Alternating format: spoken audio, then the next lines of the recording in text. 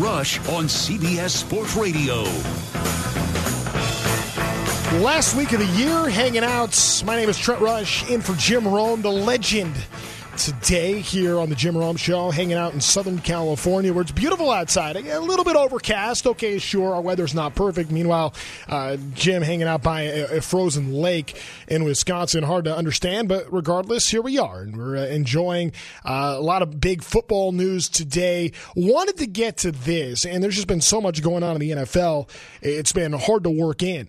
But the reality is this has been a monumental, earth-shattering offseason in baseball because of one guy who has led to two guys, who's led to a third guy.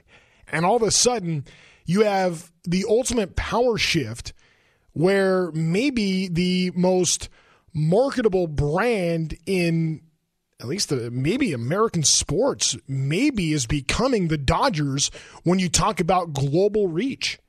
And what now the Dodgers mean for Japan. And the fact that all of a sudden the Dodgers have spent $1.2 billion on Shohei Ohtani and Yoshinobu Yamamoto and Tyler Glasnow. All of a sudden, it's not just about, okay, are the Dodgers the best team in baseball or not? And I actually think that's a decent debate. I don't think it's clear-cut.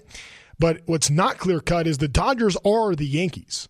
I mean, what we know and have always known in baseball that the Yankees are king, they are not anymore. It is the Dodgers, especially globally, because for $1.2 billion, the Dodgers bought an entire country of fans. I mean, think about this. The average baseball team, the average team in MLB is worth $2.3 billion. All right, that's according to Forbes. Average team. Shohei, Yamamoto, Glasnow, $1.2 billion. So that's more than 50% of the average team's total value the Dodgers have spent this offseason. Now, there's nothing average about any of the names we just talked about there, but it's pretty fascinating. And now here in this gift-giving season, I don't know how many people had a chance to go see the gift that Shohei Ohtani made, delivering a car to Joe Kelly's wife, Ashley, not just any car, a Porsche. Drops it off there, about a $150,000 car. I don't know what it's cost.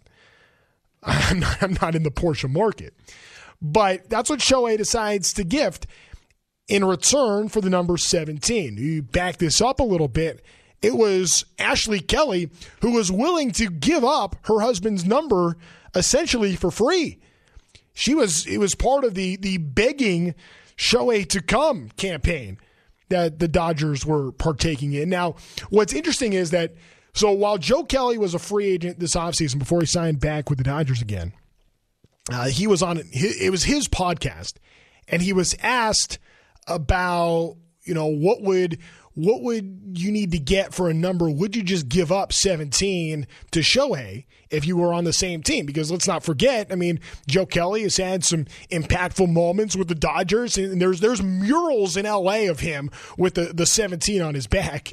And he goes, nah, man, I'm not giving that up. Look how long he's been in the league, and look how long I've been in the league. I've been in twice as long as that guy. I'm not just going to give it up. Now, if he wants to help me redo my house, then sure.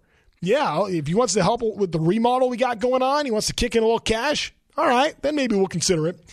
So Joe is driving a hard bargain, maybe in jest, maybe not. Knowing Joe Kelly, maybe not.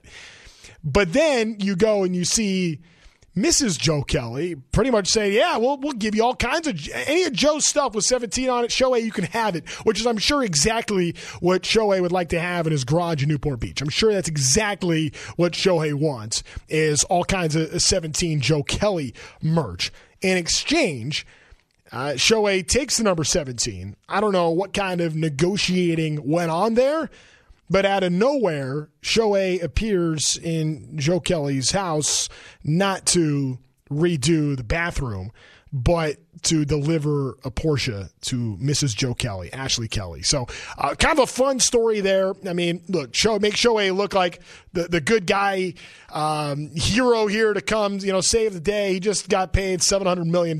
He can afford $150,000 car that he gets to go drop off. And he's making some friends, not just with the team and the teammates, but making some friends with the wives as well. I mean, he is maybe sports' most eligible bachelor, Shohei Ohtani is. But he's delivering a car to Joe Kelly's wife. Anyway, she was excited about it. But when it comes to baseball, like, I don't know that the Dodgers all of a sudden are the super team that they are perceived to be. I mean, Ohtani's not going to pitch next year. Glasnow is coming off of Tommy John surgery. Yamamoto has not thrown a single pitch in the major leagues. Yeah, all of a sudden they are the super team. Everyone's talking about, it's not fair. It's not fair that the Dodgers have all these players that can spend so much. Hey, life's not fair. That's how it goes. If a fan base wants to complain about the way Shohei's contract is set up to where they're going to defer 98% of the money until after Shohei's playing career, you know what? At some point, that check's going to be due. At some point, that bill's going to come to the table, and you're going to have to pay it off. You might not have to pay it right away. You can sit there and have another margarita with your chips and salsa and try to drag out the night, but at some point, you're going to have to pay that tab. And the Dodgers will do that in a decade. They have a generous player that is willing to just absorb it. And he's not sweating it, man. The guy's making over $50 million in endorsements. He's not worried about his salary at that point. So, yeah, he's going to get paid on the back end of that deal. And I think there's even a chance that the Dodgers could end up maybe never writing the check to Shohei. Like, what if at that point, what if in 10 years from now, Shohei retires and they say, you know what, instead of cutting you a check for, $680 million or whatever it is, we're just going to give you a part of the team. Maybe that ends up being the discussion, which could be worth billions by that point. Or maybe more eventually if he hangs on to it. But like on the field, okay, the Dodgers are better. Like having Shohei Ohtani, the Dodgers are better, but I still have my doubts. I got to be honest. They got swept in the first round of the playoffs last year because they couldn't pitch. And you're relying on a lot of unknown on your staff. Walker Buehler's coming back. We know how talented he is. That guy's coming off of Tommy John. Who knows if Kershaw's coming back? And even if Kershaw does, I don't know that Clayton Kershaw is Clayton Kershaw anymore. Actually, I do know. I know he's not Clayton Kershaw anymore. So are you really going to bank on that because it worked so well in the playoffs this October when you got swept by Arizona? He went a third of an inning.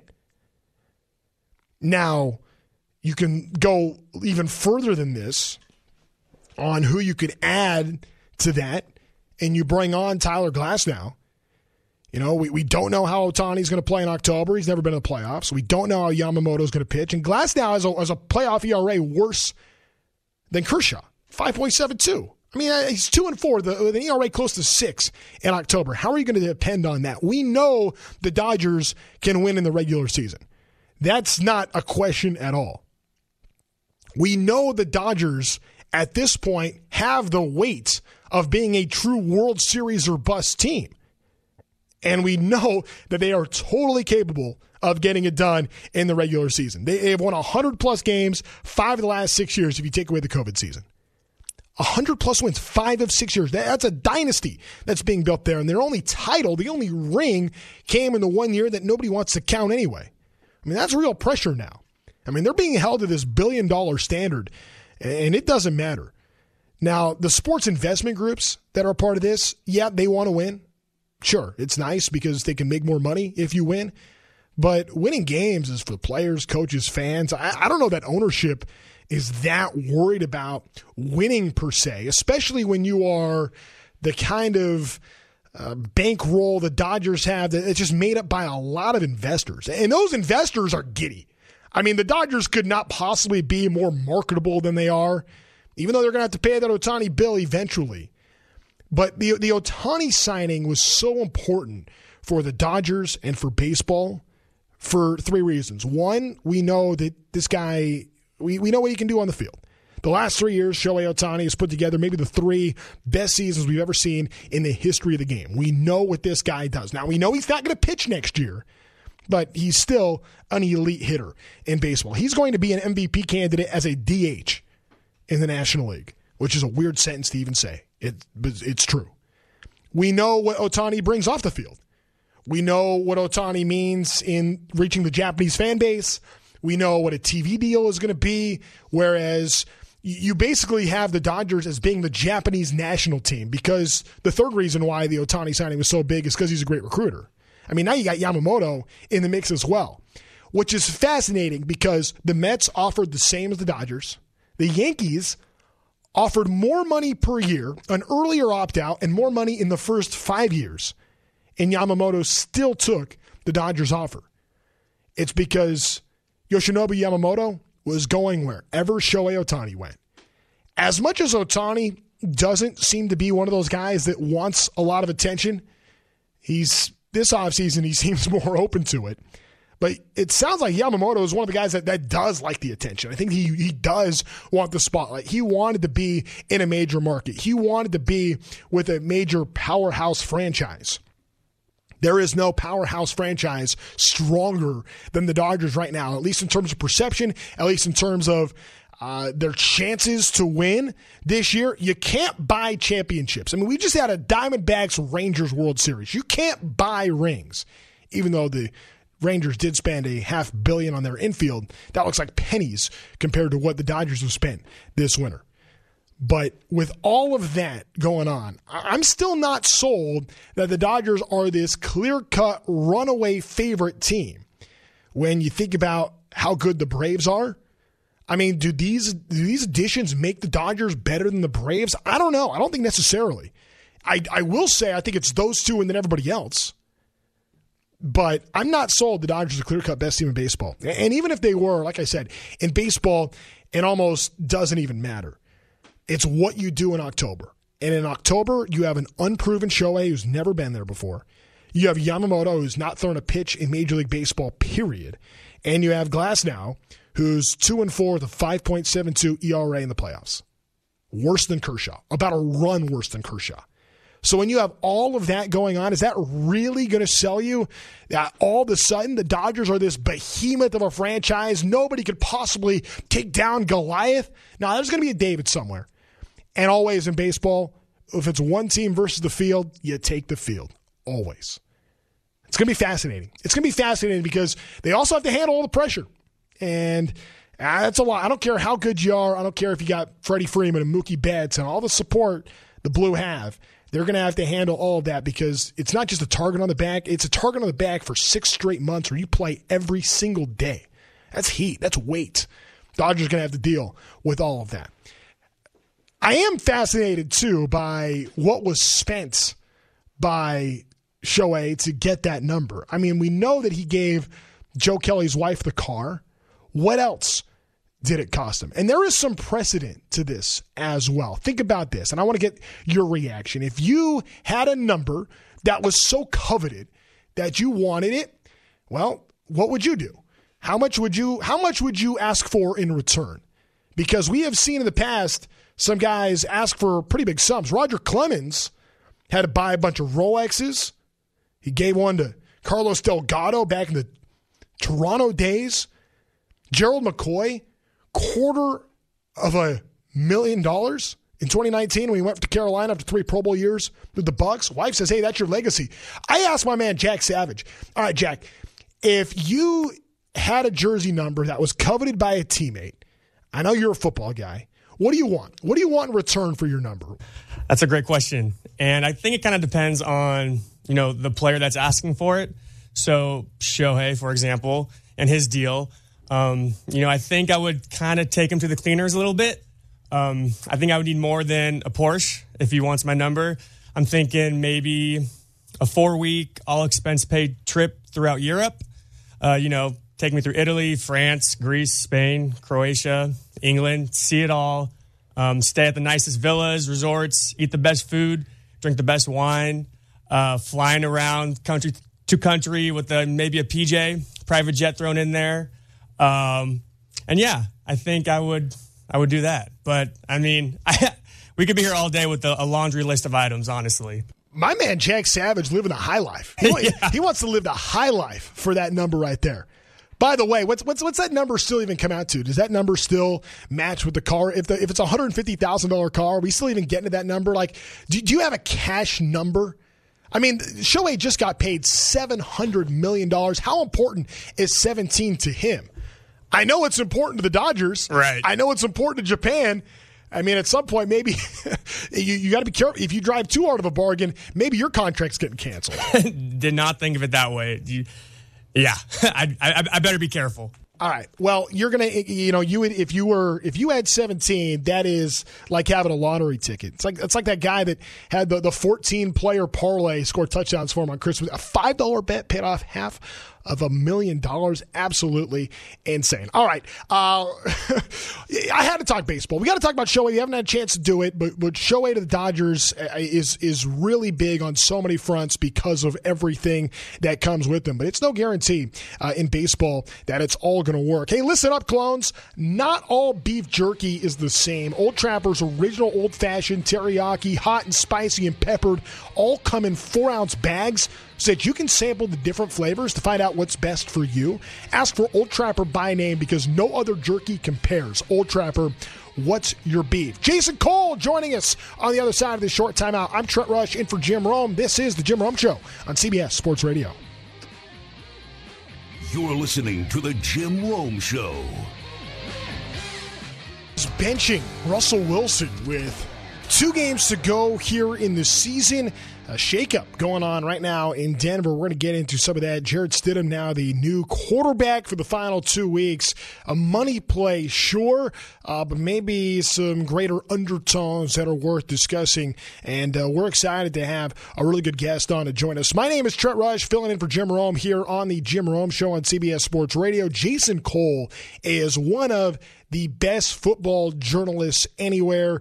He's one of the selectors, the Pro Football Hall of Fame, and he's been covering the NFL for over 30 years. And we have a great mind in Jason Cole with us now here on the show. Jason, happy holidays, happy New Year, happy to have you.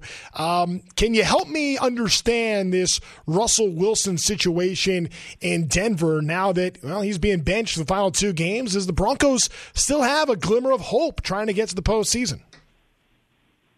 I think it's pretty obvious that Russell Wilson's on the way out, and that Sean Payton wants to get his own guy.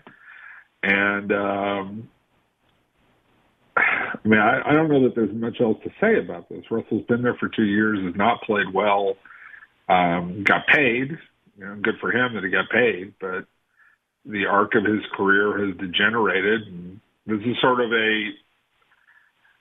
I think that quarterbacks need to look at this and go, be careful what you ask for. Be careful that you ask out of an organization like Seattle where they know how to play you. And be careful to ask for a coach who you think is the savior and the solution and that you've always wanted to play for, but you really don't know him very well. And you don't know what he's asking for. And Russell Wilson not only wanted out of Seattle first, but then wanted to have Sean Payton because he thought Sean Payton would turn him into Drew Brees. Except that he's not Drew Brees. Right? Like, he's a different kind of quarterback. And it all goes back to the point, you should have just made it try and work in Seattle. And you should have just realized what was working for you there and how they knew how to use you there. And now that it hasn't, well, he's out. I feel like that the situation is interesting in Denver for all the points you just made, Jason, and I'm glad you were there to make them. How about the MVP race in the NFL? We saw, the big game on Monday night, Christmas night. You have the Ravens going into San Francisco. Lamar Jackson performs well. Brock Purdy, a lot of people considered him a candidate. He wasn't good at all. And Christian McCaffrey wasn't able to be Christian McCaffrey in a lot of ways because of that. I'm sure there are others that are in the mix as well, but where do you stand as far as the MVP race is concerned? It's not a great year for offensive players. And I've been engaged in a 2-day long argument with Bill's Mafia about Josh Allen. And I hear, the 40 touchdowns, the 40 touchdowns, the 40 touchdowns, and I just look at the turnovers, particularly the bad interceptions early in the year that contributed to losses, right? And I just go, I can't do that, even though he's statistically been great, and he is a great player. But it's not statistically dominant enough, and the winning is not going along with it for me to say that's MVP. Lamar Jackson doesn't have the classic stats. He doesn't even have the kind of stats that he had during his MVP year, but it's not what they ask him to do. So, I'm kind of stuck here. McCaffrey, I liked a lot. Purdy, there are certain things I like about Purdy. I love him as a player, a lot of things he does, but I don't think he's the main catalyst of that offense. In fact, I think in some ways Trent Williams is the most important guy on that offense, even though he doesn't really touch the ball, right? Or doesn't touch the ball literally. So this is a chaotic year for it all. It's the kind of year where you could see a defensive player sneak in there if one of the defensive players was on a great winning team, like a Myles Garrett. I like Kyle Hamilton a little bit, but I don't think they're in the discussion either. So this is a real crapshoot kind of a year where I could see a lot of divided votes. But if you put a gun to my head with 2 games left, I'm saying Lamar Jackson. The quarterback of the team that right now is probably the best team in the league and the most consistent team in the league that just went into San Francisco and undressed the 49ers. Like, they hammered them in that game. I think it's an outlier kind of game, but they still won it. And Lamar Jackson made a ton of plays to make sure that the San Francisco defense did not get on any kind of roll. They put up 30 points against a healthy San Francisco defense. And in many ways, maybe the most impressive win we've seen any team have in the NFL this season. I'm glad you brought up Kyle Hamilton, because this is a player for me, following his career in college and now what he's meant in the NFL. It does kind of feel like in some ways, Jason, that if a defensive player were to ever be an MVP, it kind of feels like you would need a year like this. Do you feel like there's ever going to be a year where a player on defense can truly be the most valuable player in the league? Are they going to get that honor at any point? Well, it's only happened once, and that was with LT. You're talking about the outlier of outliers, right? So I don't see it. The game is just too tilted towards offense, and that's the way the league wants it to be.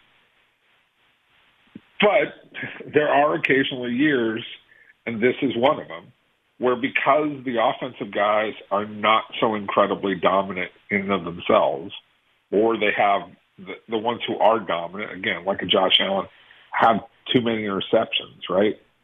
We've lost a lot of great quarterbacks over the last 5 years to retirement, whether that's Brady or Peyton or Roethlisberger or a bunch of guys who are out of the league now, Breeze as well.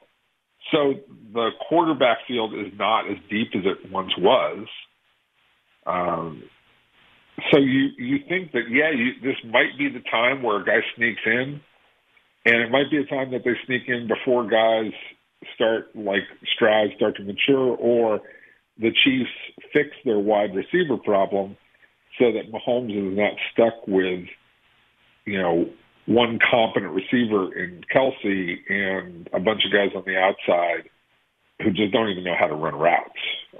It's terrible to watch them struggle to get open in games. Not just the drops that they have, but he just doesn't have guys who understand, again, how to get open. Is there a level of concern, though, with the Chiefs? You talk about the drops and the supporting cast around Mahomes has not been to the same level this year. Does any part of you think maybe, okay, well, as long as Kansas City gets into the playoffs, they're going to be all right? Or what we're seeing now, things that maybe are legitimate worries about this team's chances to win another Super Bowl? Well, it's not so much I win another Super Bowl, because you start with Mahomes, and the team's going to be well coached on the offensive line. Kelsey's getting up in years, so you're going to have to replace him at some point here in the next 2-3 years at best, right? But the primary concern is you've got to find wide receivers. And you just have to find guys who can play. And, yes, they faked it for 1 year and won a Super Bowl without Tyreek Hill. They trade Tyreek Hill, they come back, and everybody's like, oh, well, we won it without him. Yeah, but you had Juju Smith-Schuster, who was a competent wide receiver. Not a great one, but a competent one who, again, knew how to run routes in complement in concert with the other guys in that offense and knew where to be and knew how to get open on a consistent basis and became a, 80-catch guy, 90-catch guy, and would get the requisite yards. Well, you don't even have that next to Kelsey at this point. You don't have any one of those guys, whether it's, Valdez-Scantling, whether it's Tony, whether it's Sky Moore. Rashee Rice, he's had a nice year. Okay, I'll give him that as a rookie. But he's the receiver screens guy who acts more like a running back, takes a little hitch and gets another 5 to 7 yards out of it, and that's a nice little play. But that's not getting upfield and creating space for the other guys. In particular, it's not creating space for Kelsey. So they're missing just having competent wide receivers. And I don't think it's hard to go out and get competent guys. We're not talking about they have to make a trade up to go get, Marvin Harrison Jr., or they have to go sign some Pro Bowler from somebody. You just have to have guys, again, like a Juju Smith-Schuster, who get out there, create space, catch balls that are thrown to them, get the requisite yards. If you do that, then the offense functions very well. And then you'll deal with how you have to replace Kelsey at some point in time. We're talking with Jason Cole right now, one of the best football journalists you're going to find anywhere, and we're happy to have him here on this Wednesday in between Christmas and New Year's. I'm looking ahead, Jason, at the slate this week, a game that jumps out, Lions at Cowboys, Saturday night. I'm curious kind of to know your thought here on maybe who needs this game more. You have the Lions, who I think have done enough to legitimize themselves as being the team. The record is their record. The Cowboys, okay, their record at home has been good. On the road, a different story. You think about this matchup here, possible playoff matchup. Who do you feel like has more to gain here in this matchup with the Lions and the Cowboys on Saturday? Look, it's always about the Cowboys and their state of mind. And what kind of team they think they are, because the presumption by Cowboys fans and by Jerry Jones is that they're going to win a Super Bowl. Right? We start off every year, with the message coming out of Dallas, we're going to win a Super Bowl. This is going to be our year. And for 30-something years, we've heard that nod in our heads and kind of chuckled, at it. But that's where they stand, and we either love them or hate them based on, which side of this line you are with the Cowboys. And you have to be on one side or the other. You cannot be in the middle on the Cowboys, right? You have to either love them or you have to hate them. It's just the way that it works in the NFL. So you start off with that. And so this week, again, are they going to flop like they flopped so many times? They get themselves into first place. They get a big win over Philly. Everybody's talking about, okay, this is the year. And, Jerry Jones gives that big, giant smile, and he's ready to print Super Bowl tickets and rent suites at the Wynn in Las Vegas and all these other things that go along with the Super Bowl. And it's like, guys, maybe you should win a few more games. Like, maybe you need to take care of business against Buffalo, take care of business against Miami, take care of business over here. And, yeah, you got to take care of business against Detroit. Now, they're at home, so Dallas is overwhelmingly probably going to win this game. And Detroit, yes, it'd be a nice shot in the arm for them to win this game. But Detroit has done enough already this season to say we continue to move in the right direction. If we continue to draft well the way that we did this year, with Gibbs playing well, Laporta playing well, a couple of the other guys that they drafted playing well, if we get a couple of more defensive guys and continue on our path, we're going to be a serious contender next year. We're a decent contender this year. To me, Detroit's already there. Dallas is teetering because they're always teetering. He's Jason Cole. Great insight on the NFL. As always, we appreciate you spending some time with us here today. Thank you, Jason. Anytime. Be good. Thanks.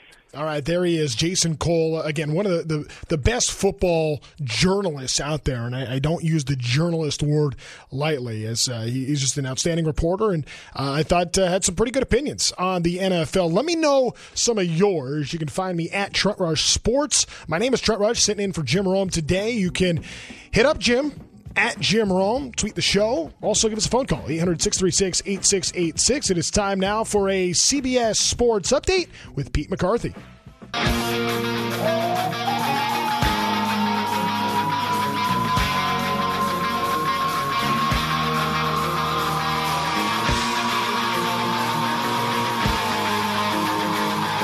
Live from Southern California, this is the Jim Rome Show with guest hosts Trent Rush on CBS Sports Radio.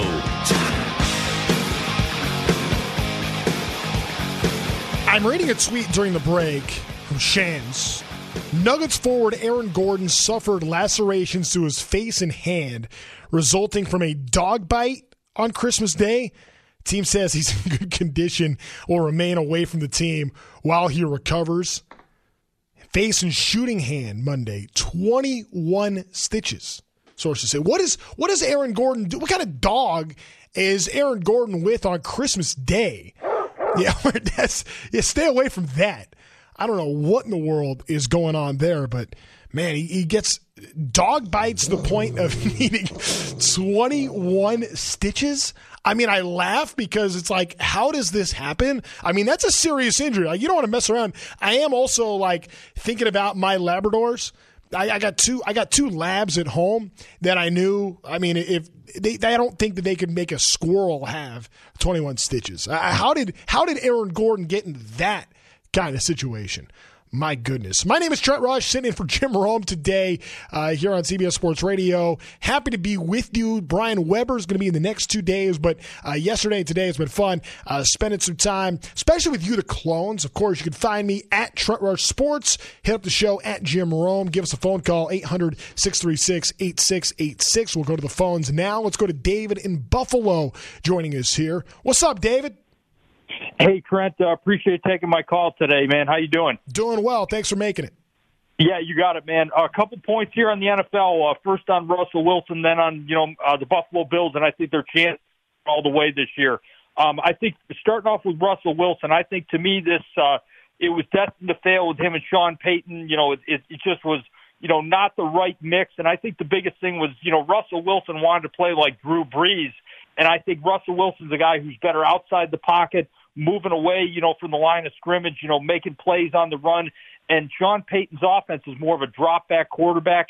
And if you can have a guy move around here and there, but he more wants a guy like, it just didn't fit, where he wants a guy that can really sling it from the pocket like Breeze did. And I think that wasn't the right mesh there in Denver. And I think Washington would be a great fit for Russell Wilson. He's from that area. And I think, just his mindset of that team, they need, a good face of the franchise where they've been. And then, as far as the Bills go, man, and I don't know what your thoughts are, but, I mean, as great as Josh Allen is, any quarterback who's ever won a Super Bowl needs a good running game. And I feel like for us to win it all this year, I think James Cook has got to play huge in the playoffs. I think they got to run the football a lot more, and I think they got to be able to have that dimension of that short passing game like Brady and the Patriots had in the playoffs, where you can get, a first down on a 3rd and 4 and get 6 yards and keep the chains moving. Because I feel like even though the Bills won last week, it was too much on Josh, too much about the big plays, man. Thanks for the time, buddy, and have a happy New Year, and I'm out. David in Buffalo. I think I'm with him on the Josh Allen stuff especially. I mean, you don't have to be a hero all the time, and that's where you get into the trouble with the turnovers, right? That's where Josh Allen gets into those turnover issues. It's playing hero football. And you look at what the Bills have done, all of a sudden they're 9-6 and on the brink of clinching here. And they have won 5 of the last 6 games, the loss in there being on the road in Philadelphia in overtime. I mean, outside of that, you're seeing 4 of 5, and the one loss in overtime against the Eagles. I mean, on the road. I mean, we're seeing Buffalo play good football here, right? And it's been enjoyable to watch that for look, I don't think that Josh Allen is going to be in the MVP mix. Maybe he does get some votes. He's not the MVP to me. I mean, if Buffalo had 11 wins right now, maybe it's a little different story. But from what I have seen at this point, I just don't think that we've seen enough winning in Buffalo yet to make Josh Allen the MVP this year, even in a chaotic season. But you got to have all dimensions. Like, if there's a standard to be held to, I guess right now the Ravens are the standard. certainly in the AFC. In the NFC, I think it's the Niners. And to me, the Niners are a very complete team. And, we're seeing Baltimore sure looks like a very complete team. That defense is insane. And Kyle Hamilton in the backfield, or in the secondary rather, has been just so good for them. That whole Ravens defense is tough. And you got Lamar Jackson, who I think is playing at an MVP level right now in a crowded race. There's no clear cut this year. And who was it? Sam Monson, who we had on earlier, described it as chaotic. I thought that was a good way to describe the MVP race going on in the NFL. By the way, college football going on this week, and I feel like we've done a good job getting through some of the bad games, some of the really awful games that are out there. There's actually a few non-New Year's Six games I'm actually pretty excited about. And, I just, we've gotten through what I describe as like the comedy part of the bowl season, like the comedy of the avocados from Mexico Cure Bowl is one of the bowl games this year. We've had the famous Toastery Bowl. I don't know what a Toastery is, but we've also had the famous Idaho Potato Bowl. I guess I'm ready for some avocado toast and potatoes this morning. Maybe that's what we're thinking here with some of these bowl names. I mean, these names, these are the brutal bowls, right? The brutal bowls, because they sound a lot more like minor league baseball mascots than anything else. I mean, some of these games, but you get through them and all of a sudden you have some games that actually have some tradition that are good matchups. USC Louisville is fascinating to me tonight. USC really shorthanded. No Caleb Williams. They're missing a lot else. And Louisville is down 11 players. Everybody's down in these bowl games. Nobody plays in bowl games anymore. Remember how big of a deal it was? What was it? The 16 season in the 2017 playoff that year when you had Christian McCaffrey sitting out, Leonard Fournette that same year. I mean, here we are 7 years later. Now everybody's sitting. If you're a pro prospect at all, you're not playing in these bowl games unless you're in the playoff. But I still get excited about some of these. Like tomorrow, the Alamo Bowl, that's a really good bowl game. That is a fascinating bowl game on a number of levels. You got number 14 Arizona against number 12 Oklahoma. 30th year of that game. And I think that's one of the really one of the better consolation prizes in college football. I mean, it's a big deal in San Antonio. I mean, they're out there on the Riverwalk. They throw a parade. I mean, these bowl games, I think people forget how big of a deal these are in towns. Like to San Antonio, the Alamo Bowl is huge. The Sun Bowl, huge in El Paso. That's a good game. That's on Friday. Notre Dame, 15th ranked team in the country against number 21, Oregon State. But, man, I'm looking at this Alamo Bowl, and I think this is like the Arizona Ascent validation game. I mean, for Jed Fish to go from 1-11 2 years ago to 9-3 this year, the fact that the Arizona Wildcats have a chance to get to 10 wins this season, I mean, if they win this game, if they beat Oklahoma, who will be in the SEC next year, they will have a 10-win season, came out of nowhere in the Pac-12, will be in the Big 12, and are going to maybe be a top 10 team in the country, especially because they're bringing back their quarterback, Noah Fafita. I have no idea how they kept Fafita. Like, if you're USC, you just saw Caleb Williams walk out the door, and they were supposed to be bringing in more there. You were supposed to be having your heir apparent set up. Malachi Nelson, who's the top quarterback recruit in the country, just takes off, leaves, transfer portal, see you later. Like, how did they not go get Noah Fafita? Well, he's staying in Arizona. And Arizona very well could be, if they win that game coming up on Thursday, if they win that game tomorrow, they have a real chance to be a preseason top 10 team next year. Arizona football, that's amazing. Again, the Sun Bowl, they've been playing this game since 1935. It's a big part of the El Paso culture. Second oldest bowl game, only behind the Rose Bowl. They got a good matchup there in Notre Dame and Oregon State. That's on Friday. So there are some of these games, like you got the Duke's Mayo Bowl today, North Carolina, West Virginia. They're both 8-4. You have the Texas Bowl later tonight. I guess that's a big game for Oklahoma State. Cowboys were just in the Big 12 title game. It's like their rivalry renewed. I think I guess it's a big game for both. It feels like every game for Texas A&M is a big game for them because they think that they should be national championship contenders. It would be an embarrassing loss for Texas A&M and at least their fans if they were to drop this one. But Oklahoma State's ranked. They win. They could become a 10-win team. And maybe this is like their last stand as rivals before their other rival, Oklahoma, goes to the SEC, joining Texas A&M. This could be pretty validating for Oklahoma State. So there are a few, like the New Year's Six gets all the headlines, but we're past the really bad bowl games here. All right, you can find me at Trent Rush Sports on Twitter, 800-636-8686, talking about Aaron Gordon getting bit by a dog and now needing 21 stitches. How did this happen? There are a lot more questions than answers on this front. Ralph says, Dear Aaron, I told you if you get another chew toy for Christmas, I was going to chew on you. Sincerely, the dog. It's Ralph hitting us up at Trent Rush Sports. Yeah, where are the clones at? 800-636-8686. That's, man. I mean, how do you explain that one? How do you explain that one to your general manager, to your coach? Hey, I can't come into work today. I'm going to have to miss practice because my hand just became a chew toy. I had to get 21 stitches in the hospital last night. So I'm not able to get to work today because my dog got a little frisky nibbling on my hand.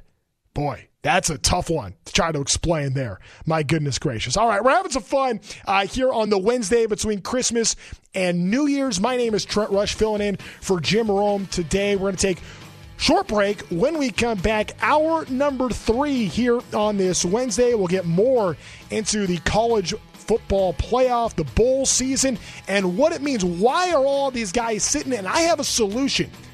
Don't want to miss it. I'll have that for you when we come back. This is the Jim Rome Show on CBS Sports Radio.